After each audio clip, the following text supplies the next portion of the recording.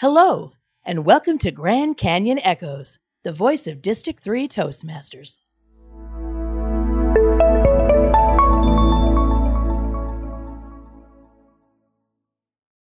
Hello, Toastmasters. This is your podcast host, Don Griffith. I'm here today with Stephanie Angelo. Hi, Stephanie. Hi, Don. Stephanie, you're a Toastmaster. Is that correct? I am a Toastmaster, I think, since 2015. Okay, 6 years. Who invited you, or how did you discover Toastmasters? I think I first heard about Toastmasters actually through National Speakers Association, of which I'm a member. And I was first in Toastmasters in the very early 2000s for about 3 years, and then dropped out because at that time we were working out of the legacy book. And I was having, for myself, difficulty finding time to work on the programs in the legacy book and my own professional speaking projects and presentations and so forth. So I did step out of Toastmasters after about 3 years and then rejoined in 2015, but found a different way to use Toastmasters that worked really, really well for me. I've got to ask. You were a member of National Speakers Association. You said you're a professional speaker. Why Toastmasters? Isn't that kind of like the baby class compared to those other things? I think that Toastmasters can get a bad rap. There are, if I'm going to be honest, some things about Toastmasters that I think are not really conducive to professional speakers. And we can decide to talk about that or not. But the thing that I like about Toastmasters, and I've been very open with my club about this, which is Rise and Shine Toastmasters out of Mesa, by the way, a plug to my colleagues there, is that they have allowed me to use the programs that are in the legacy program. And now, of course, we've all transitioned to Pathways. But they're allowing me to use many of the speeches that I have to do to progress. And I'm now about to start my third path in Pathways by using parts of the speeches that I'm already doing on a professional stage and finding a way to fit that into what I need to do for Pathways as, in a sense, a practice, but I'm getting through Pathways. So, for example, let's just say it's something with humor. I have stories that I tell from the professional stage that might be humorous or entertaining in some way or another, which is, of course, what you want to do, right? And so I can use that in front of my colleagues at Toastmasters and get helpful feedback. And I sure would rather practice it there than in practice that in front of, a stage at the MGM Grand or something. So I think that there's a lot of advantages to being in Toastmasters. Sure.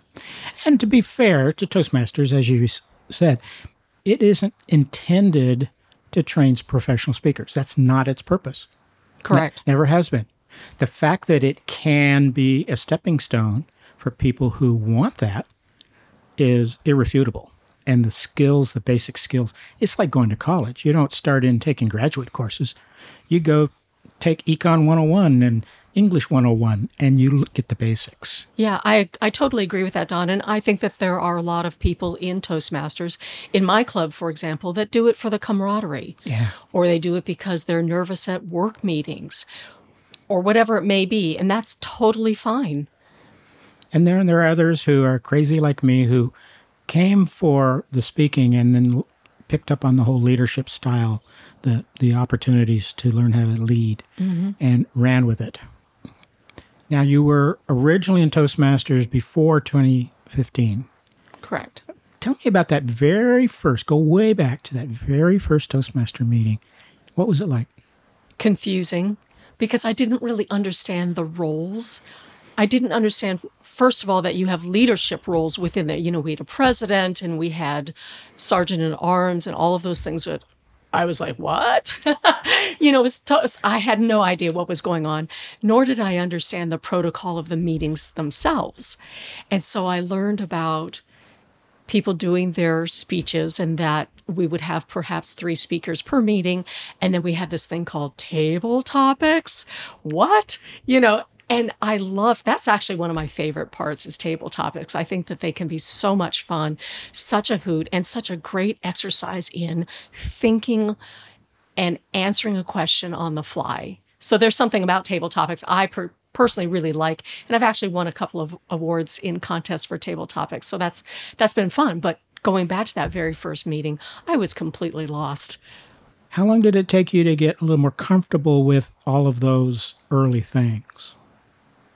That's a really good question. I'm not sure I remember that far back, but probably about 5 meetings. Okay. And I think that that's something that we could perhaps offer to new members is almost like an onboarding. Now, oftentimes, as you know, Don, we have a new member that we don't know is coming. Yeah. They show up at a meeting and here they are. And so somebody could be doing their presentation from the stage and that person in the background is going, oh, wow, that is so cool. And they don't understand.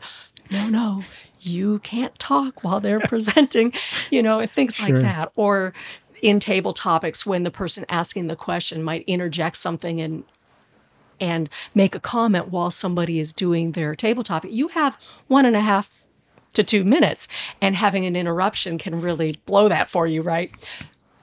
So in that sense, I think a little bit of onboarding could really help. Sure. But it sounded like it smoothed out fairly quickly, and you began to learn and grow. Well, now, of course, years later, you are an experienced speaker.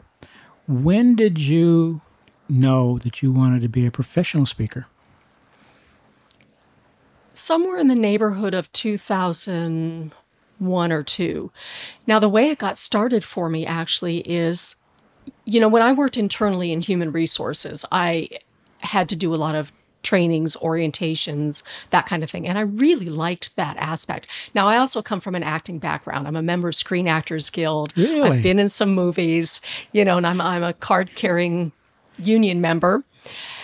Don't tell that to the human resources world, by the way. They have this thing about unions. Mum's the word. No one will know. Just the fact that we're going to be on the internet soon. Exactly. All those people that are listening to this podcast. But I had volunteered for the Arizona State SHRM conference. SHRM stands for Society for Human Resource Management, SHRM, SHRM. And I had volunteered for the conference to be the programs chair for the 2001 conference. I had to get something like 23 speakers for that 2 or 3 day conference. And so we went to the very first meeting, and I said to the group there, I don't have a clue. Where do I find speakers? Now, one of the people who was involved in that committee, not the speaking committee, but the conference committee, said, well, I work for a couple of people that own a company called Smart Practice. Now, this is a dental practice and a chain of dental practices and services to dentists. Truthfully, I'm not totally sure what Smart Practice did, but the point was, she said, it's owned by Jim and Naomi Rohde, and they are professional speakers. They belong to the National Speakers Association. You should look at NSA. I was like, NSA, what the heck is that? Well, sure enough, I ended up hiring 3 professional speakers from NSA. And one of them became a very good friend of mine. They actually all became friends, but one in particular became a very good friend. And he invited me to my first NSA meeting and ended up becoming my mentor. This was a gentleman named Larry Colbert, who has since passed, unfortunately. But Larry was also visually impaired. He didn't lose his sight until he was well into his 30s, and he worked for, I think, NASA at the time, somewhere as an engineer, but he spoke about that. And he was a wonderful, wonderful mentor. So that really got me started. And then there's that question of, well, what are you going to speak on, right? Typical question. Now, for me, for the first 16 years, I actually spoke on domestic violence and the effects to the workplace. So I spoke all over the country. I even had opportunities to speak in Europe. And for me, Dawn, at around 2015, about the time I came back to Toastmasters, I felt burnt out. Domestic violence is a really difficult subject. I had written a true crime memoir with a woman here in Phoenix that suffered one of the most egregious cases. It includes the killing of her mother, and she survived 40 stab wounds. And I had also developed one of the first ever domestic violence, or the first ever domestic violence educational board game. I was very entrenched in this, but after 16 years, I hope most people will understand that I was burnt out. I took about a 2-year hiatus and ran mastermind groups. I still have that site, actually, High Stakes Mastermind Groups, but it took me a while. And then I missed speaking. And there's this saying that goes, give what your clients are asking for. My clients were asking me about, how do I improve my company's culture? How do I address my company's culture? And when I started to get that question, I thought, there's something going on here, right? I had street credibility. I had worked in wonderful cultures, and I had worked in extremely toxic cultures. And I know the differences between the two. And so that's when I got completely and thoroughly immersed in company culture. And now I work with companies that want to outlive, outlast, and outperform their competition by having great company cultures, and have also invented another board game. Does that keep you very busy? It is keeping me busy, and I'm really excited about that. Now, here's kind of a funny story. I was working on that board game. By the way, those of you who are listening, you couldn't see the look on her face when she said funny story. This is... I don't know what to expect now. They're going to get it now. They will understand. I was developing that board game in the fall of 2019 and in the winter of 2020. And I got the very first prototypes, the very first boxes. You guessed it, the second week of March. Remember what else happened the second week of March? Gee, let me see. Something like a run on toilet paper and a few other things happened. Yeah. And so all of the workshops that I had lined up where I was going to introduce this game and introduce the company culture workshop that I had, scrapped. And I sat there for a couple of weeks thinking, now what am I going to do? Oh no, I'm toast. You'd put a lot into that. I'd put a lot into it. I had put hours. I had put money. I had worked with designers, the whole shebang. And while you're doing all of that, other opportunities were being set aside because you were focused on this project. I was very focused on that project. And then it all went down the drain. Yeah. And so after a couple weeks, I thought, now what? Well, the world's going virtual. I'm used to virtual presentations, have been doing virtual presentations way back since the WebEx days, in the mid, like 2006 or so. I started doing a lot of virtual presentations. So I found a digital game designer, and we spent 2 months creating a virtual version of my board game. And so once that was finally completed, right around May, I started launching workshops virtually with that game and people playing through the internet. I did not have an opportunity to actually do an in-person one with the real board game until just this past April of 2021. Yeah. So now you did almost a year of the virtual, and now you've started doing the in-person games. Tell us the differences. Are there strengths and advantages to one or the other? Because a lot of Toastmasters are trying to figure that out for their regular meetings. Should we go virtual? Should we go back to our meeting place? Should we try to have hybrid? Virtual hasn't stopped, and I don't believe it's going to stop. I am still doing virtual presentations, not necessarily just of the game workshop, but all of the things in my repertoire. And I'm also doing in-person. So, for example, I've done a couple here locally. I went to Louisville. I'm about to go to Las Vegas. And I think I have a couple other things. But, Don, I also am a little on the edge with some of these in-person ones because I feel like any day now, I'm going to get an email that said, we think for safety reasons, we need to switch to virtual. So I'm prepared to do either one. Now, advantages and disadvantages.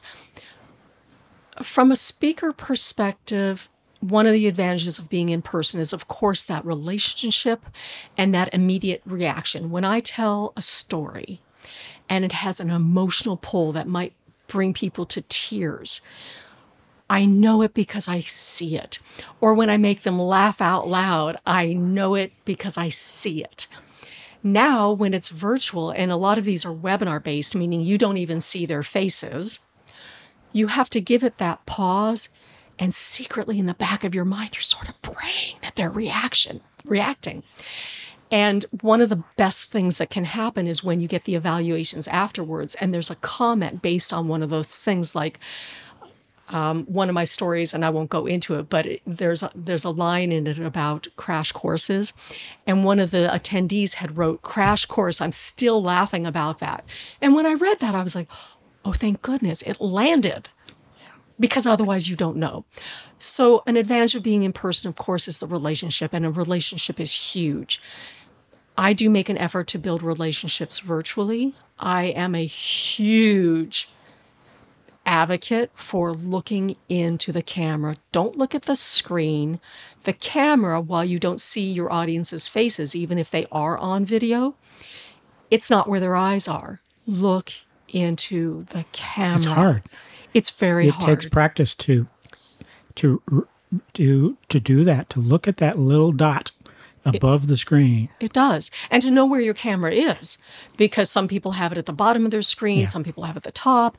I use a desktop, for example, and so I have a webcam on top of the monitor.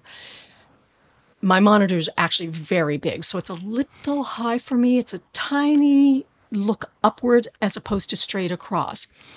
But you have to know where your webcam is and make adjustments accordingly. If you're using a phone, your webcam's going to be in the corner somewhere. So there are things that people really need to watch for. And so that's a disadvantage of virtual. Now, one thing that I do like is I'm a little bit of an introvert. You're probably saying, she is? But the people that know me go, oh yeah,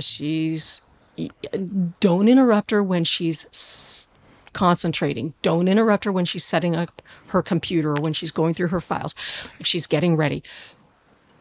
Being virtual works really well for the introvert in me because I can set up without having people come up and say, so what are you going to talk about? Or just want to introduce themselves and say hi, and you're trying to work. Right, which is wonderful. Do I want people to talk to me? Yes. Sure. Do I want relationships? Yes. But I have had people trip over my cords. I've had people knock documents off to the side that I needed to use. I've had things happen. And when you've got enough on your mind and you want to set up for the audience so that they get the best of you, it doesn't really help to have people inside your bubble when it's just not the right time. Yeah. So tell me about this little side hustle called being an actress. Have you been in anything that we would recognize? A movie that was out actually in the theaters? Yeah, all three of them were in theaters. The first one I was ever in was called One-on-One, and it was with Robbie Benson. And it was filmed in Fort Collins, Colorado, and I was just in the background. You would see me walking around the campus and that kind of thing in certain shots where he was talking to Annette O'Toole, who was his love interest. So One-on-One was my first one. One-on-One basically is based on him being a basketball player, by the way. All right. The second one was I Want to Hold Your Hand, which was loosely based on the lead girl, and this was Susan Newman. This was Paul Newman's daughter, was the lead in that particular movie. And it was about, I think it was like about her love of the Beatles or something like that. That was my second one. Again, I was in the background. The third one is where I got my SAG card, Screen Actors Guild. And that was called Going Ape. And I did stunts and photo doubling. So every time you see me, here's where you can laugh, Don. I'll let you. I was dressed as an orangutan or I was a dead body on a gurney. So if you can see the dead body in the gurney and you see me well enough, you will recognize me in my prone state on a gurney. But every other time, I'm not visible. The main thing that I also did in that movie is I was the photo double for Tony Danza's love interest, an actress named Stacey Nelkin. Stacey is also short. You can't see me, but I'm 5'1", and Stacey is also very short. And so I was her photo double, meaning every time they needed to set up, move cameras, do things like that, I stood in for her so she wouldn't have to break a sweat. Sure. But I did get to work with Tony Danza and Danny DeVito and a few other people. Now, since then, I've done some stage work, and I do belong to an acting agency here where I've been able to audition for commercials. I got cast in a Mellow Yellow commercial. That's a drink. It's like a soda. But honestly, Dawn, the scheduling almost never works for me because you have to be available for the audition, the callback, and the shoot dates. And in my schedule, there's almost never a time when all three are available. Yeah. I'm also limited that because I'm SAG-AFTRA, and AFTRA stands for American Federation of Television and Radio Artists. They merged with SAG about 5 years ago. Because I'm a union member, I can only be in union work. So if there's an audition that calls for non-union, I can't even step up. And Arizona isn't actually getting a lot of union work. So that's kind of the not so short answer of my acting, but I think it will work someday. I stay in the union. I don't want to let it go.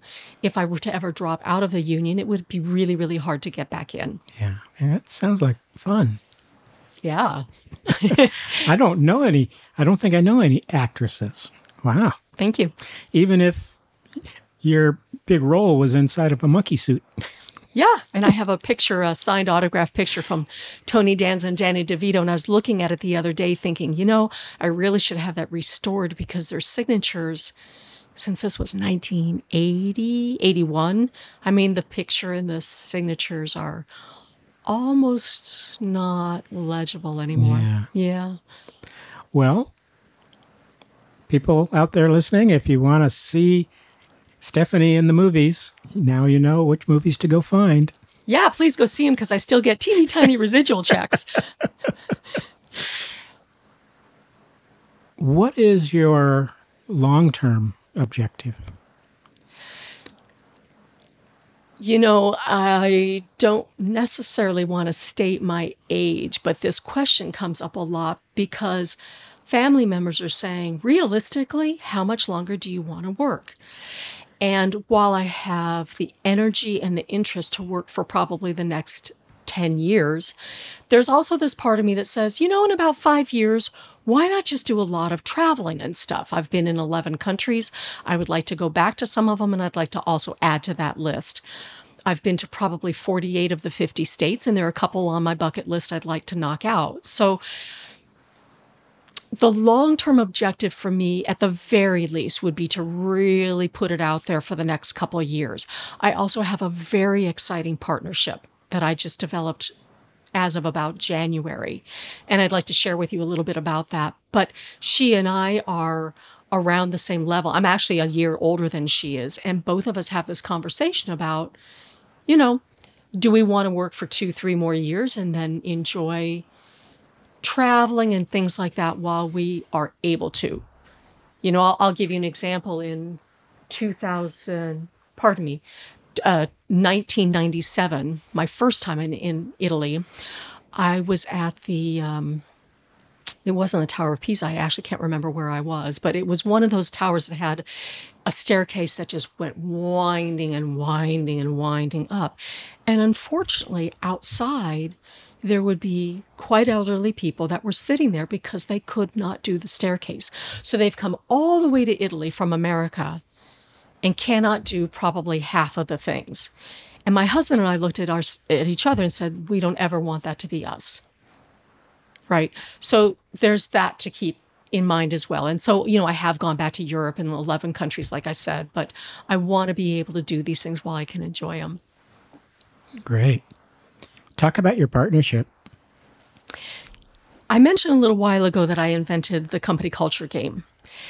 And I happen to be doing a speaking engagement for an organization that was an accounting women's finance organization right around when the pandemic started. So it was a virtual presentation. Again, nothing new for me. And the president of the organization and I were talking about my other offerings because I was doing my Mastering Strategic Thinking session. And when I told her about the game, she said, well, do you know who Marcy Maslov is? And I said, no, never heard of her. And she said, well, you ought to meet her because she's an ethics expert, and she also invented an ethics game some 15 years ago, or 16, 17, something like that. I think you two ought to talk. So I said, okay. And half the time, honestly, Don, when people say, I think you should meet so-and-so, it's not that good.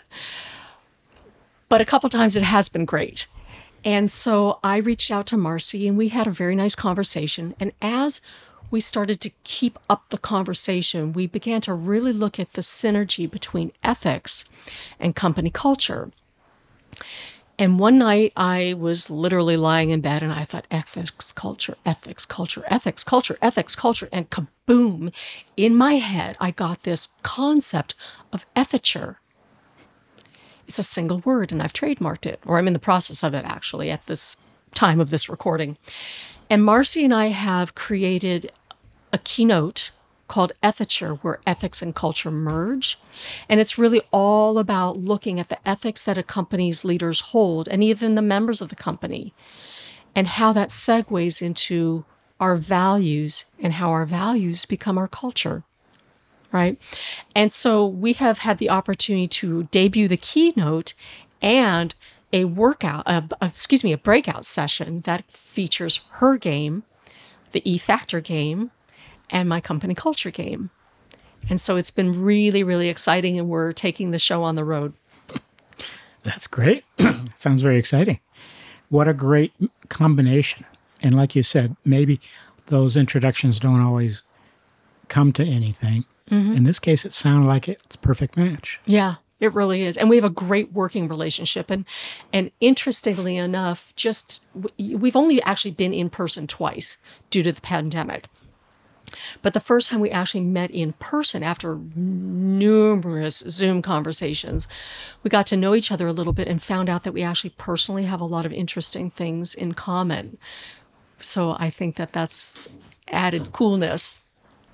Stephanie, you have a fascinating career, a fascinating professional speaking career, very interesting work you do. For a new Toastmaster who might be listening, or maybe even a non-Toastmaster who might be listening to this podcast, do you have any advice for them about how to get started in something like this? If there's a lot of people out there who have story to share or want to share their knowledge or their passion in a professional speaking way. You have any advice for the folks who are just starting out? I do. I have a couple things that I would say. First of all, decide exactly what your lane is. There are people out there that say, well, I speak on leadership and I speak on this and I speak on that, and they've got like 15 to 40 things in their repertoire. No. Narrow it down, find your path, and work on that. Now, do people change their path eventually? Like I did from domestic violence to company culture? Yes, of course. Find your path and stick in that lane, number one. Number two, the way to really get started is to build a resume. And the best places to start building your resume of speaking in front of people, aside from Toastmasters, would be things like you mentioned, Rotary clubs, Kiwanis, organizations like that. They're not going to pay, and that's okay. But it gets you at least seen. It gets you to understand what it's like to be in front of audiences. It helps you to learn how you have to know your audience. It helps you to also learn flexibility, what it's like to step into different speaking environments, because they're going to be different all the time. I stepped into something when I spoke in June in Louisville that was new to me because of the way they did it with the hybrid fashion that they did. I had people in the room, but I was also on camera, which made me forced to stay within a little block area, which I'm kind of accustomed to when I'm only on camera. But it meant I couldn't go out and be with the people in the room. So there were interesting dynamics with that. And so you need to learn the flexibility of what different environments are like and how to actually work with cameras, lighting, microphones and things like that. I'm not an AV expert like you are, Don, by any stretch of the imagination, but you do have to some knowledge because that's your job. Yeah. Right. So those are a couple things that I would say to begin with for new people. I'm reminded of Darren LaCroix's buzzwords: stage time, stage time, stage time. Yeah. Every opportunity you have to speak in front of people, whatever it is, take it. Yeah. And I've had the opportunity to meet Darren on a couple of occasions, and his business partner, Mark Brown, is actually a good friend of mine. So they are both really, really wonderful. And they have a lot of offerings. You know, I don't know if I should actually plug somebody's business, but they have a lot of offerings that for Toastmasters would be phenomenal. And they come from the Toastmaster root, the roots of Toastmasters. Right. Yeah.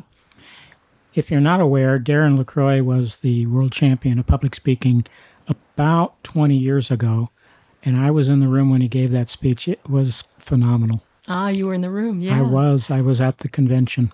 And Mark Brown was the 1999 world. I'm not sure what his years were, and I wasn't there for that one, but I was there for Darren's. Fantastic. If you want to see a great speech, I don't know if it's on YouTube. I bet you it is. It is. Go look for Darren LaCroix, LACROIX, and you will find that amazing speech. Yeah. He did some things that were just so creative, and it showed the breadth of what a public speaker can do. It's not just a boring, factual speech. It was entertaining. It was funny. It was sad.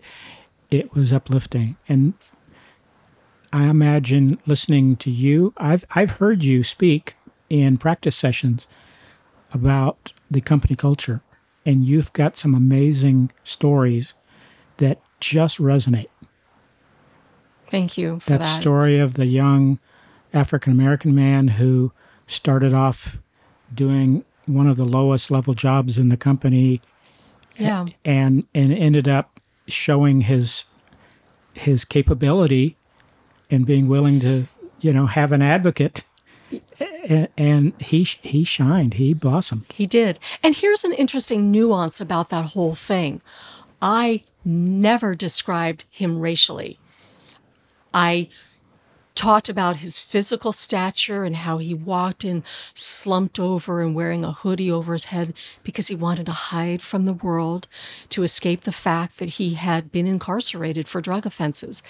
The way people got that innuendo, in a sense, was the slide, the picture that I showed of from the nose down, so you don't even see the eyes, but the nose down, an African-American man in a tuxedo. Well, the first picture is one wearing a hoodie. And then when I talk about his turnaround and what we were able to do for him as a company and a culture of learning, which is also one of the things I train on, how he really turned his life around and what he's doing now for his community and the business owner that he's become.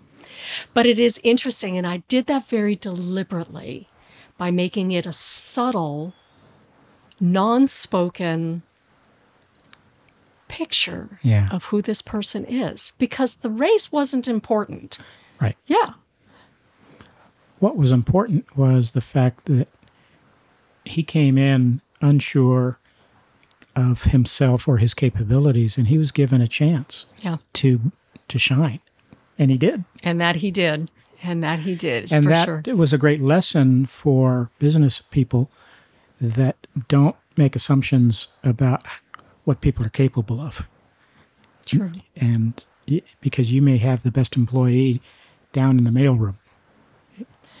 And all of the stories that I tell come from my personal experience in the sense of how I was affected. It's a story that from my own personal life, some of them funny, and some of them devastating stories that I often question, do I really want to share this? There's one particular story, and I actually am not going to share it on this podcast, but there's one particular story that I am very selective about which audiences I share it with.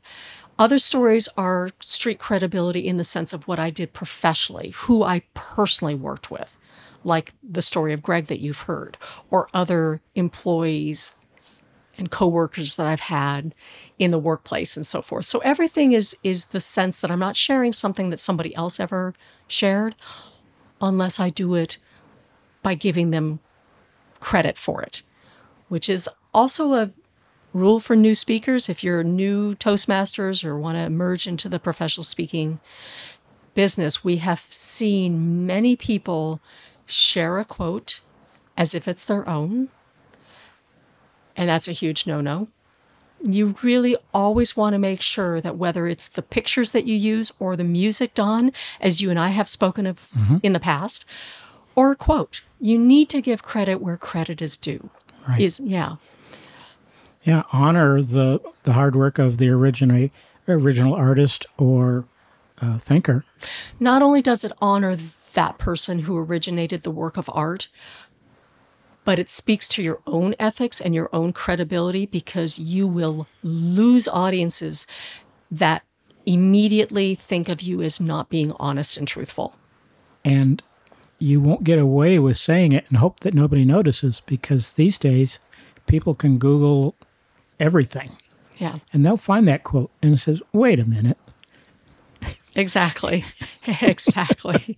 Yeah, it won't stay safe for very long. Yeah. You'll get caught. Yeah. And right. Always give credit. True. Well, thank you for that. Yeah. Well, I'm going to give you credit for having given me a great interview. This was fun. I hope you enjoyed it. I did. And I appreciate you spending the afternoon with me. Hello, everyone. This has been Stephanie Angelo telling us about her speaking career, her Toastmaster years, and all the things on her calendar for the future. Thank you for being part of the show. Thank you for having me, Don. What fun. We hope you enjoyed this edition of Grand Canyon Echoes, the voice of District 3 Toastmasters. To volunteer to be featured on the podcast or to suggest future topics, write podcast@aztoastmasters.org. That email again is podcast@aztoastmasters.org. Toastmasters International and all other Toastmasters International trademarks and copyrights are the sole property of Toastmasters International. This podcast is independent of Toastmasters International.